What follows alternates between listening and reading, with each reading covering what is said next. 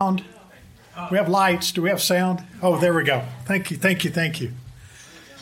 So, Betty is passing out some handouts that we're disseminating here. One is kind of a colored piece, and another is a 2-page, smaller. It says Appendix B on it. I'll talk about that in just a second. Welcome to everybody to Elmira Baptist Church Sunday School. And I appreciate y'all being here. It's good to see everybody here. And good to see those that we haven't seen in quite a while. It's a blessing to have y'all here. Thank you all for tuning in on the streaming. And hope you enjoy our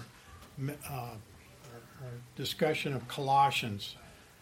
We've been taking our time because I think it's really important in chapter 1. There's a tremendous amount of doctrine that we want to understand before we go off into the other. Also, we've kind of been starting with some questions that we've been doing for review to help us cement in our mind some of the truths that we have. Now, if you don't have a purple handout, you should get one, because this is really wordy. You're not going to be able to follow along unless you're Einstein as far as remembering a lot of the things that we say. And this will help you. What did he say about that? You go back and you can check. And so we want to take time to start our time with prayer. Again, a warm welcome to everybody. So let's pray and ask the Lord to be with us as we look at Colossians. We're looking at Colossians 1. Father, thank you so much for the opportunity to look at the Word of God. And Lord, thank you for the opportunity to look at it in depth, to see what you want us to learn from this book, and what the doctrine is, and what the corresponding obligation that we have to submit to that, to your will, and those teachings. And Lord, help us to clearly talk about and look at this chapter 1 of Colossians. We thank you for the clear picture that we have of who the Lord Jesus Christ is and what he has done. Thank you for each one that's represented here. I pray your blessing upon those that couldn't be here, those that are ill, those that are sick. We lift them up in prayer, Lord, asking that you would be with them. And we thank you for those that you have healed. And thank you again for this time. In Jesus' name we pray. Amen.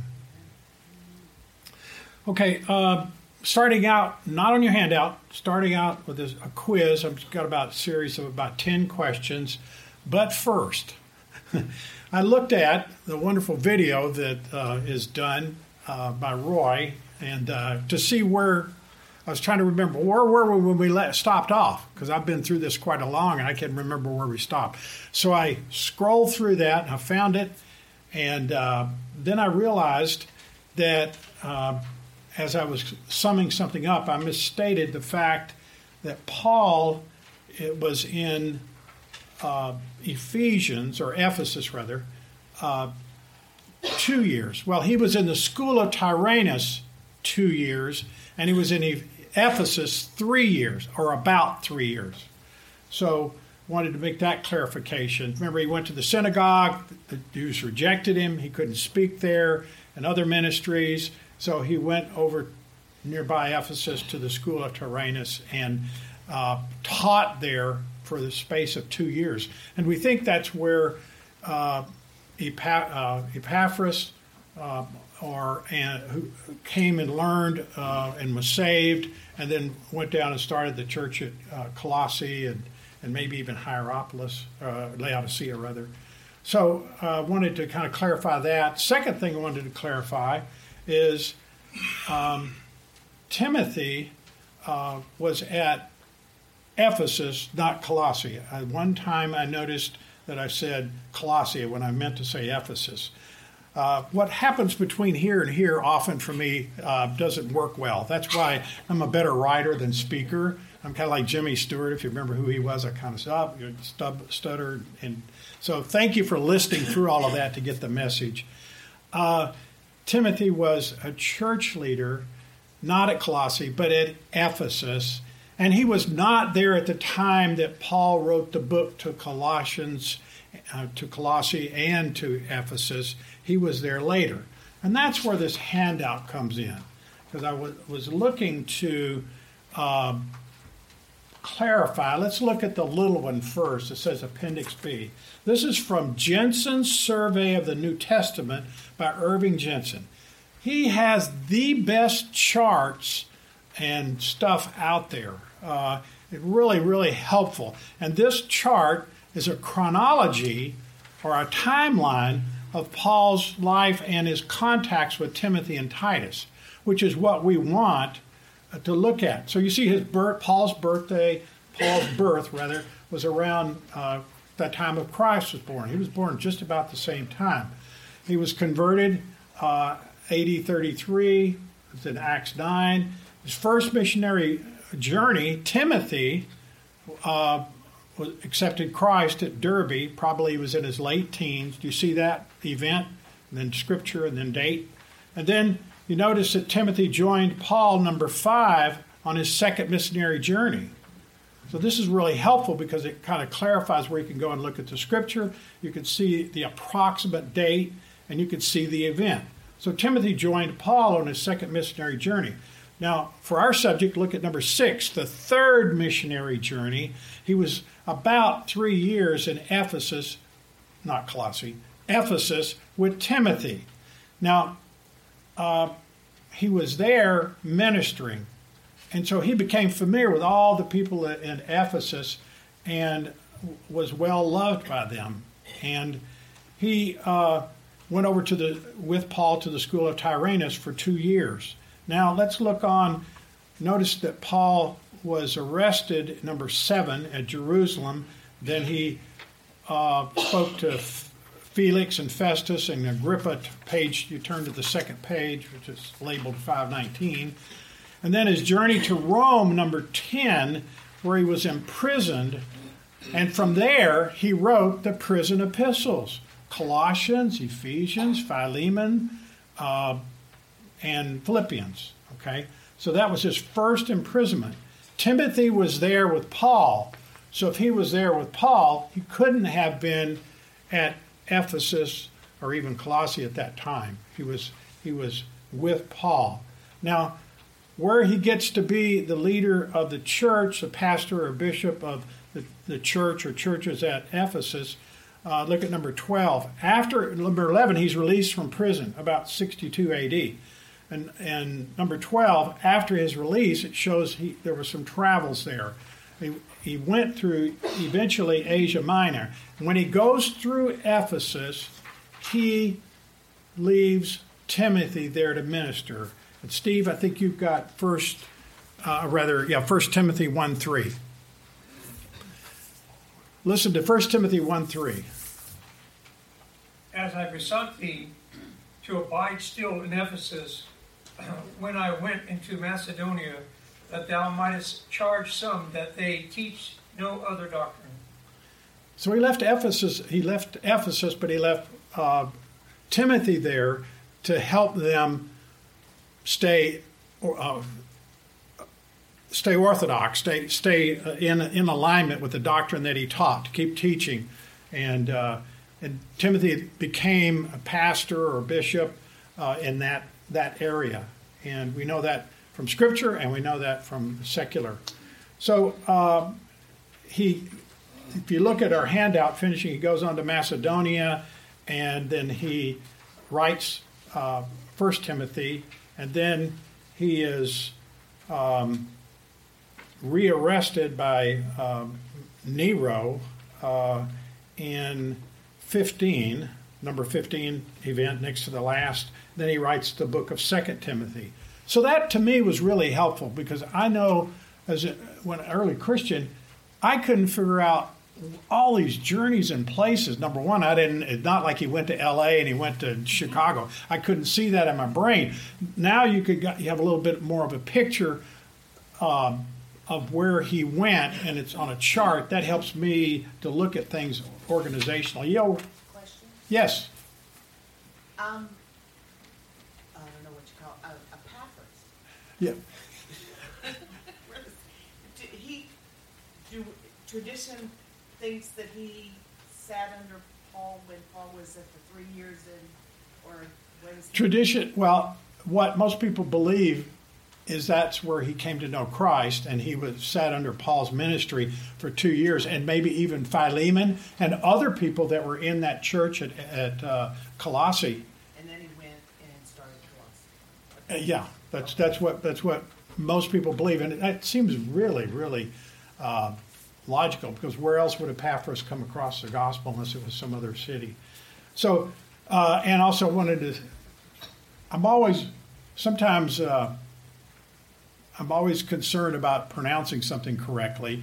So we talked about Tychicus the other day, and it looks like Tychicus to me, but Epaphras, I've always pronounced it Epaphras. Well, I looked it up, and Google says, which is not the authority, 2,000-year-old authority, but it said Epaphras. Now, I'm going to say Epaphras, and we can agree on that's a 2,000-year-old word, maybe even older, so who knows how it's pronounced. But Epaphras seems to be the accepted scholarly pronunciation. But I'm going to call it Epaphras because I've done that in here, and I don't want anybody to think it's two separate people. So, okay. So the second handout, thanks for bringing that up because I forgot that. Paul's travels and missionary journeys. Now here, this is from the Rose Book of Bible Charts and Maps and Timelines. Now, I really love things when they fit together. And it's hard to put the Bible together and it's constructed for a certain reason in the order that it's in, but it's hard to put all of that together. Where in Acts is this, and where is his travels before he was arrested by Nero and all of that. So this handout here gives us this chart, gives us Paul's early travels before his missionary journey, then his first missionary journey. And if you see, he traveled, look under Paul's first missionary journey. He traveled with Barnabas and John Mark, and he went to Cyprus and Turkey. They even give a distance, 1,400 miles. And then cities and places, and it highlights Antioch of Pisidia.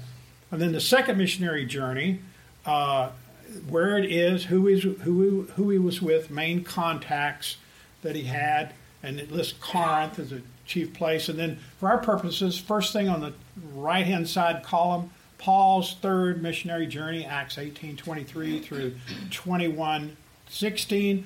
He traveled with Timothy and Luke and others, and the main route, he went through Turkey, which they call in the Bible Asia Minor, and some other names, Greece, Lebanon, Israel, 2,700 miles.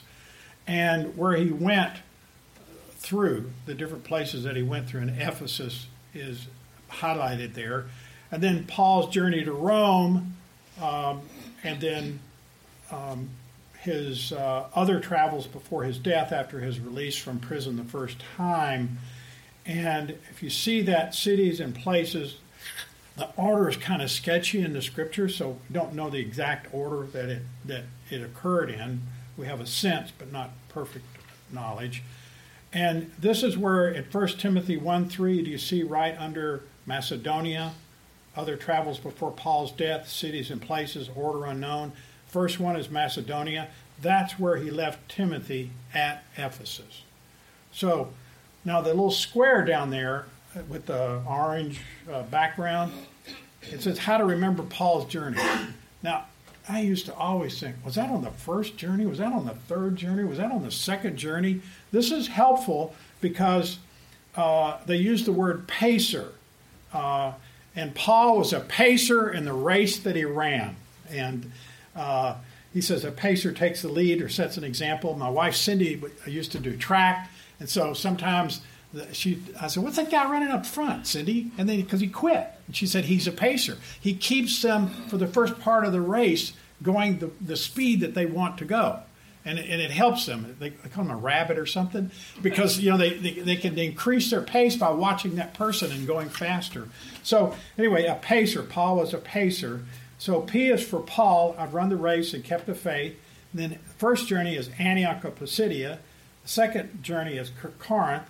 Third journey is Ephesus, and the fourth journey is Rome. So Pacer. I thought that was really a good anagram, or whatever they call that, to kind of track and remember what his journeys were. Of course, that's not all the cities, but that's helpful in figuring those things out. So first question I have is, what was happening to Paul, and where was he when he wrote the book of Colossians? I actually already gave the answer. Where was Paul? Where was Paul at, as we say in the South? Where was he at when he wrote the book of Colossians? Where was Paul? Oh, yes, ma'am. Rome. Right. Rome in prison, 60 to 62 AD. And that's actually on that handout, which is nice. Okay. So, number 2, who was Tychicus and what did he do? And let's see. Colossians 4, 7 through 9. Kathy, if you'd read that. All my states shall Tychicus declare unto you, who is a beloved brother and a faithful minister and fellow servant in the Lord, whom I have sent unto you for the same purpose, that he might know your estate and comfort your hearts.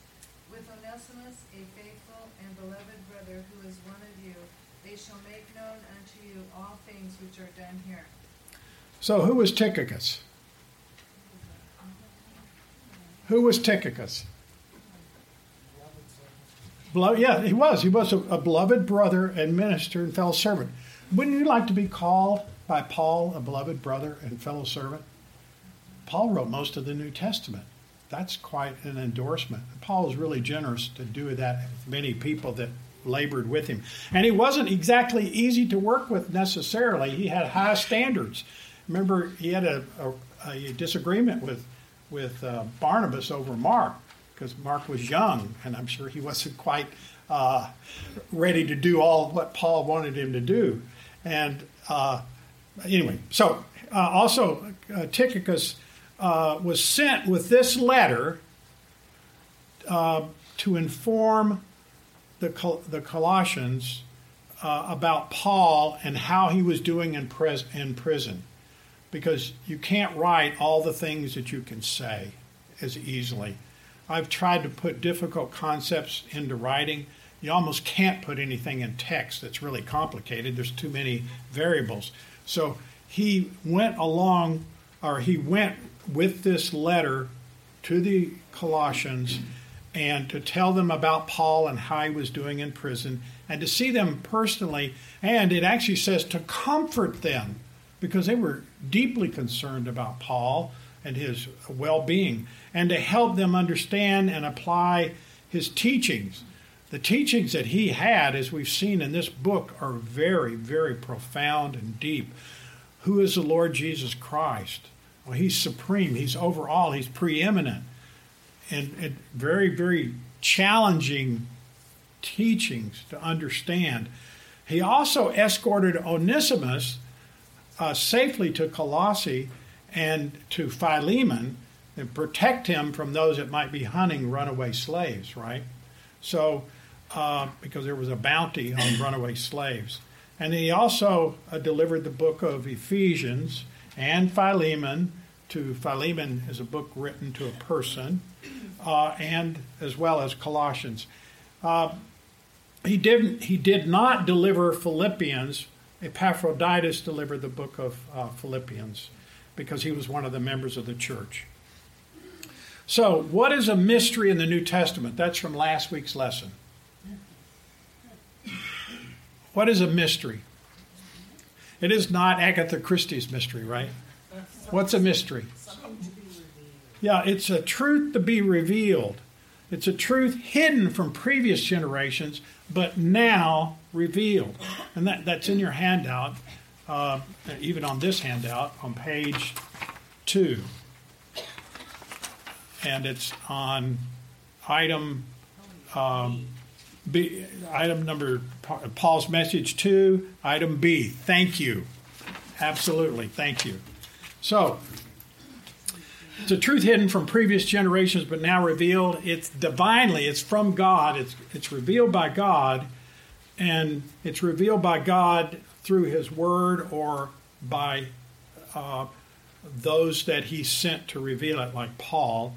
an apostle. It's revealed at a time of God's choosing and in the manner of God's choosing.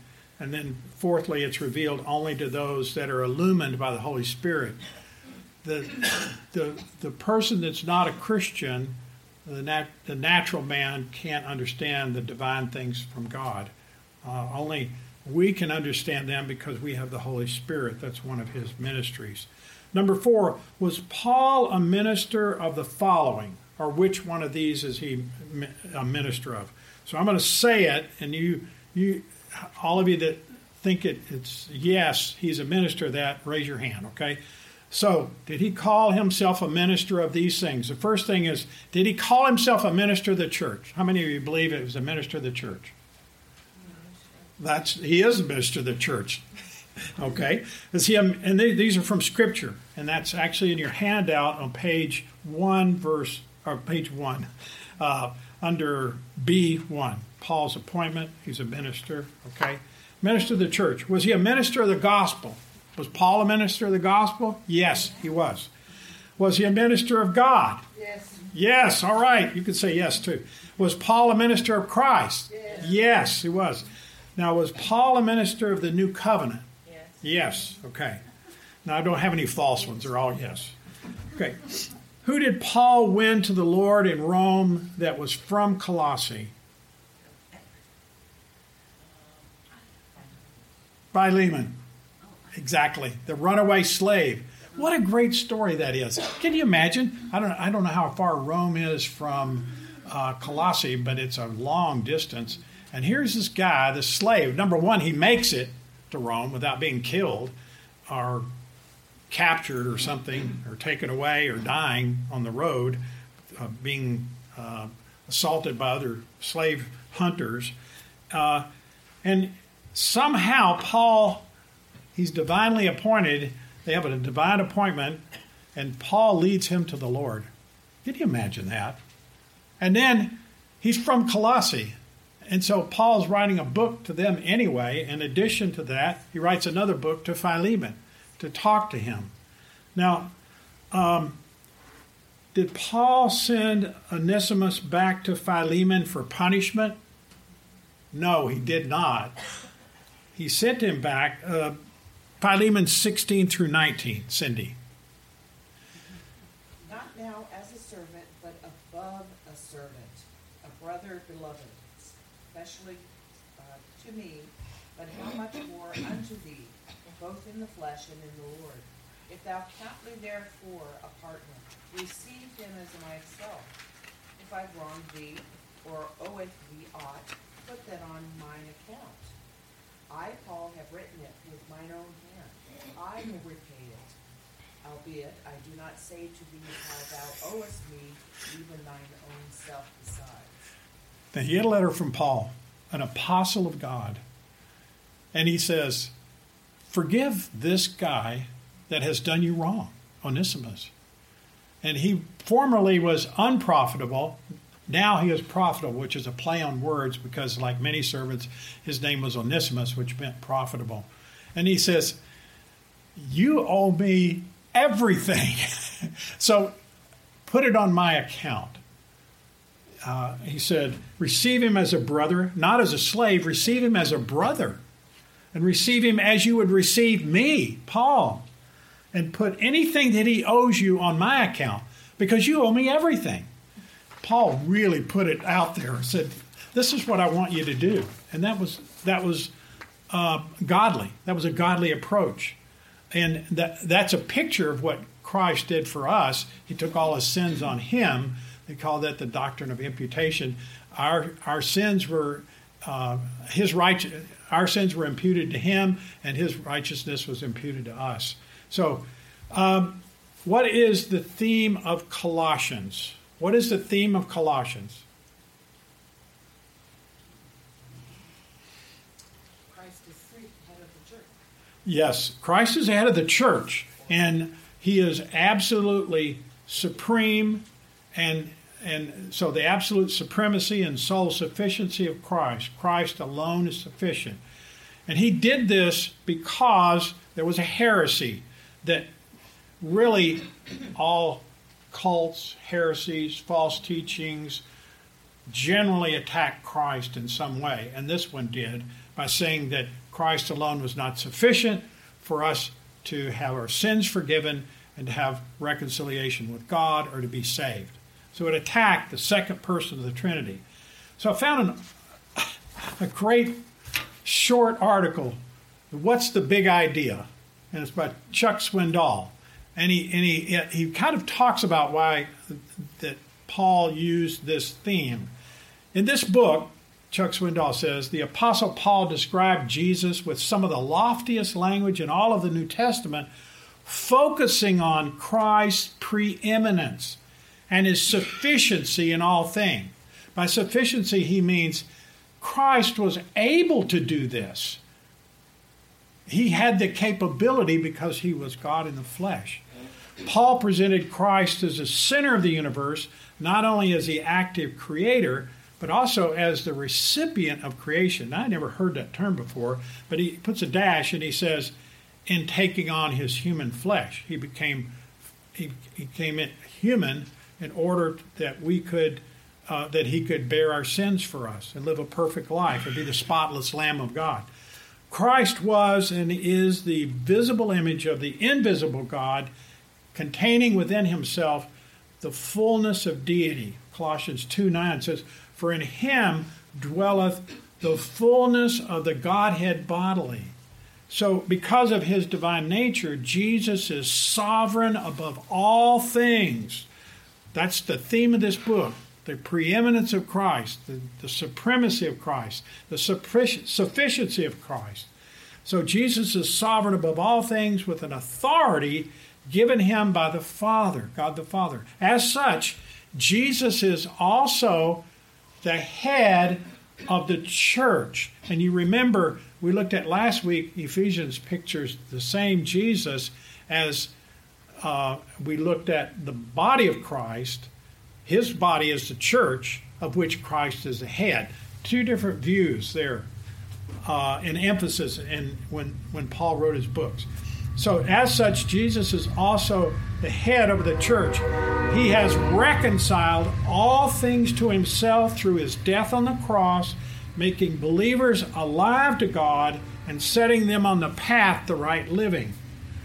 This proper view of Christ served as the antidote for the Colossian heresy, as well as the building block for Christian life and doctrine, both then and now. And I was reading this and I talked about the antidote for false teaching. And I thought about, I know shots are controversial, but let's say not the COVID shot, but, smallpox. You take a smallpox vaccination, keep you from getting smallpox. Lots of people died from smallpox.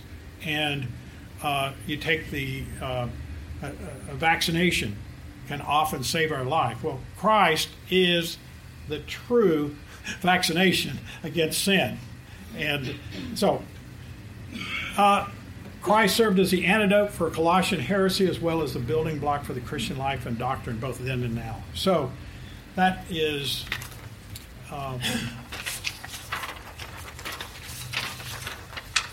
so where are we? Okay, what is the theme of Colossians? What was Colossae famous for? Now, I don't think that I've shared this, but maybe one snippet a long time ago, last year. What was Colossae famous for, or what was the main economic activity? Anybody have any idea? It was a thoroughfare for all the trade. It was, and then they moved it. Yeah, but that's true. It was a thoroughfare for trade that was on the main road from the so-called Orient to Middle East, down even to Africa. But textile industry was really the number one thing, and I read that. They had wool and sheep. And that kind of struck a note with me because I used to spend a lot of time in Iceland in the military, and they had this super wool that everybody loved, and they had it dyed a certain way, and it was just something to love to have. They had sweaters and all kinds of clothes made out of it. So they were known for their textile industry based on wool from the special way sheep were raised there, and also black and red dye from nearby chalk deposits. So Colossians 3:12, Rick. Put on therefore as the elect of God, holy and beloved, bowels of mercy, kindness, humbleness, of mind, meekness, long-suffering. Yeah, you're probably saying, you gave him the wrong verse, Scotty. No. What I wanted to show there is that they were well familiar with clothes that are made out of that textile wool that they created, and that was their number one product. And it was, it was not like, I used to be from Memphis, and Holiday Inn was headquartered in Memphis, and sometimes I'd say, we have Holiday Inn, that's where the corporate office is. Or Levi's is in San Francisco.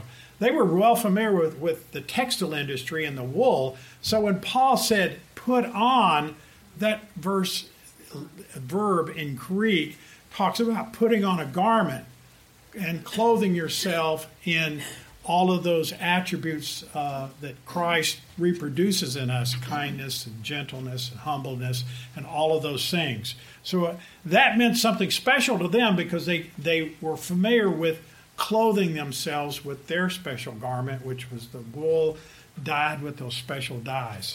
So, number 9, next to the last question, what 3 cities, together with Colossae, formed the Tri-Cities in the Lycus River Valley? Was that river valley that ran kind of from Ephesus on the coast up to primarily to the east to form a river valley that was easy to travel. Cindy mentioned the interstate trade route, trade route, and who has Colossians 4:12 and 13? Betty. Epaphras, who is one of you, a servant of Christ, saluteth you, always laboring fervently for you in prayers, that you may stand perfect and complete in all the will of God. For I bear him record that he hath a great zeal for you, and them that are in Laodicea, and them in Hierapolis. Hierapolis.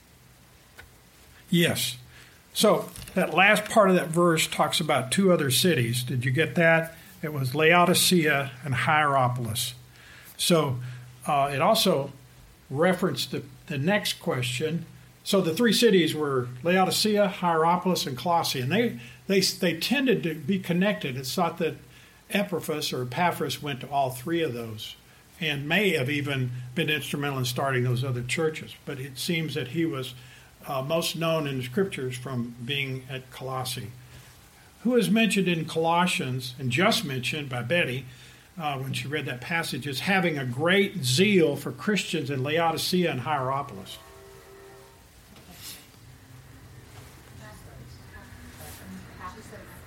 Epaphras, yeah, exactly, Epaphras.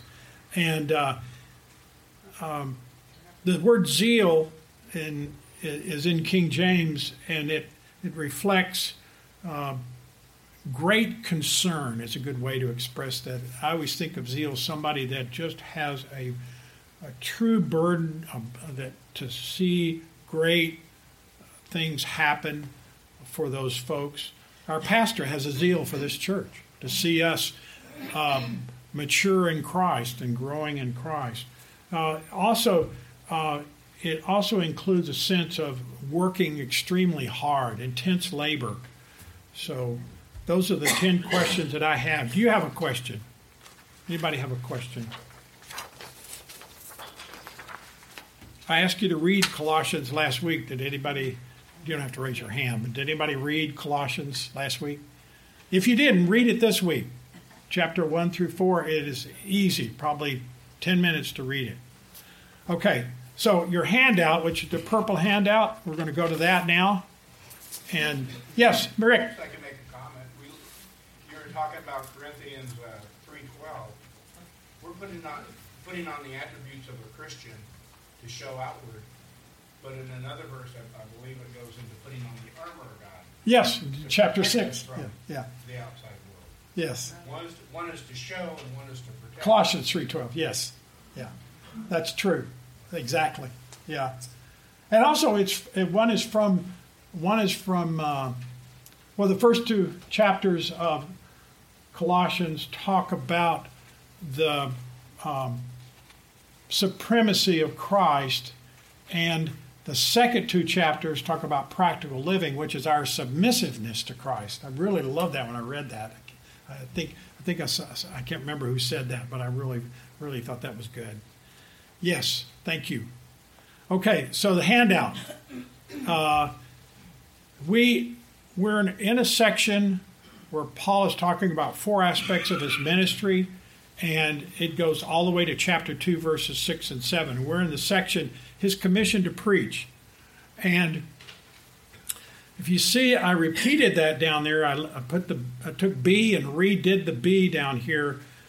His commission to preach, chapter 1, 25 through 29. We looked at his appointment. We looked at his message.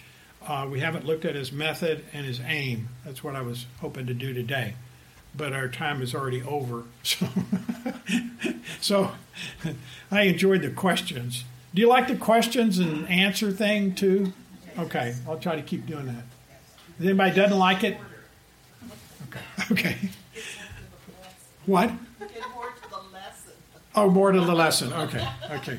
I get some people say more questions, or some people say more lesson. Okay. We get a red star for saying that. Robin, you bet. Yeah. Yes. I couldn't resist it. Okay. So,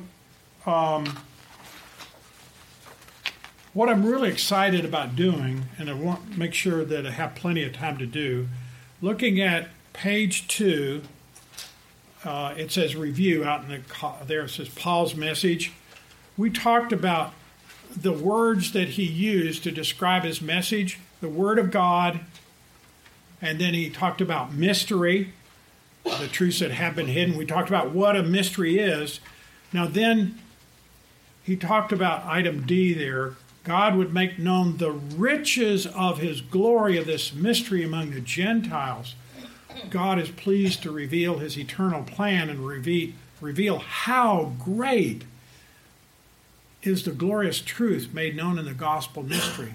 Well, it doesn't seem, in some senses, it doesn't seem very important to us. We've heard this 1,000 times, that Christ lives within us. We know the Holy Spirit lives within us, but we know Christ lives within us, but the Jews and the Gentiles are together in the church. In the Old Testament, the Holy Spirit didn't live in anyone. Christ didn't live in anyone. God the Father didn't live in anyone. The Holy Spirit had to come down on individuals for them to be able to do special projects and minister. Sometimes, as expressed Elisha and Elijah talked about, let thy mantle fall on me, the empowering to do God's work and will. We have the Holy Spirit within us, and we have the Lord Jesus Christ in us. And so, verse 27, chapter 1, if you want to turn to chapter 1, start with verse 26, chapter 1 of Colossians. Even the mystery which hath been hid from ages and from generations in the past, but now is made manifest to his saints, to whom God would make known what is the riches of the glory of this mystery among the Gentiles, which is in you, which is Christ in you. I could read, which is Christ in you, the hope of glory. Now, Paul was excited about that, and I have next week I have a quote. When we come, I want to read this quote by that really describes the great. Sometimes we live like paupers. We just live, and truly, and sometimes we just live like spiritual paupers, just poor. My folks were very, very poor, but they had riches beyond the wealth of this world, and that they loved the Lord Jesus Christ with all their heart, mind, and soul. Remember that was our theme last year. They loved the Lord. And they loved others because they loved the Lord. And I saw numerous times my parents witnessing to people that were just bottomed out in life. And they became Christians and they served the Lord all their lives. They served the Lord because they loved Him, and they had all the riches because Christ in them was the hope of glory. And we're going to talk about that, and I want to have time to share with you the significance of that and what that means and the spiritual riches that gives us. We have every resource that we need to be successful right now. Now, that doesn't mean we can use that resource. We have to learn to use that resource, and sometimes we're not ready to use that resources. But we have the Holy Spirit, we have the Lord Jesus Christ living within us. And I want to share that in a way which will be really helpful, and then we'll go to finish the end of the chapter. Any questions? Anything that I said that was unclear? Any questions at all? So more lesson next week, less questions. Is that what I'm hearing? Okay. Just get to the lesson every now and then. We actually covered the lesson and a lot of the questions. Okay. So Cindy helps me very much. Okay. Let's close. And if you want to just read this passage, read Colossians 1, especially if you don't get to the rest of the book. Read Colossians 1 where it talks about Christ in you, the hope of glory. That's what I really want to emphasize next week.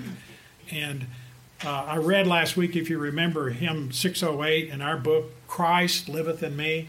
Oh, what a salvation is this. Christ liveth in me. Now, isn't that amazing? It really is. You know, I think about that verse, I can do all things through Christ who strengthens me. How does He strengthen me? He's within me. So let's pray. Father, thank you so much for this book and all the truths that it reveals. I thank you for each person here. I pray that you would bless each person. We know that we all have struggles and trials and temptations and difficulties and things that we often don't think we can make it through, and yet you help us.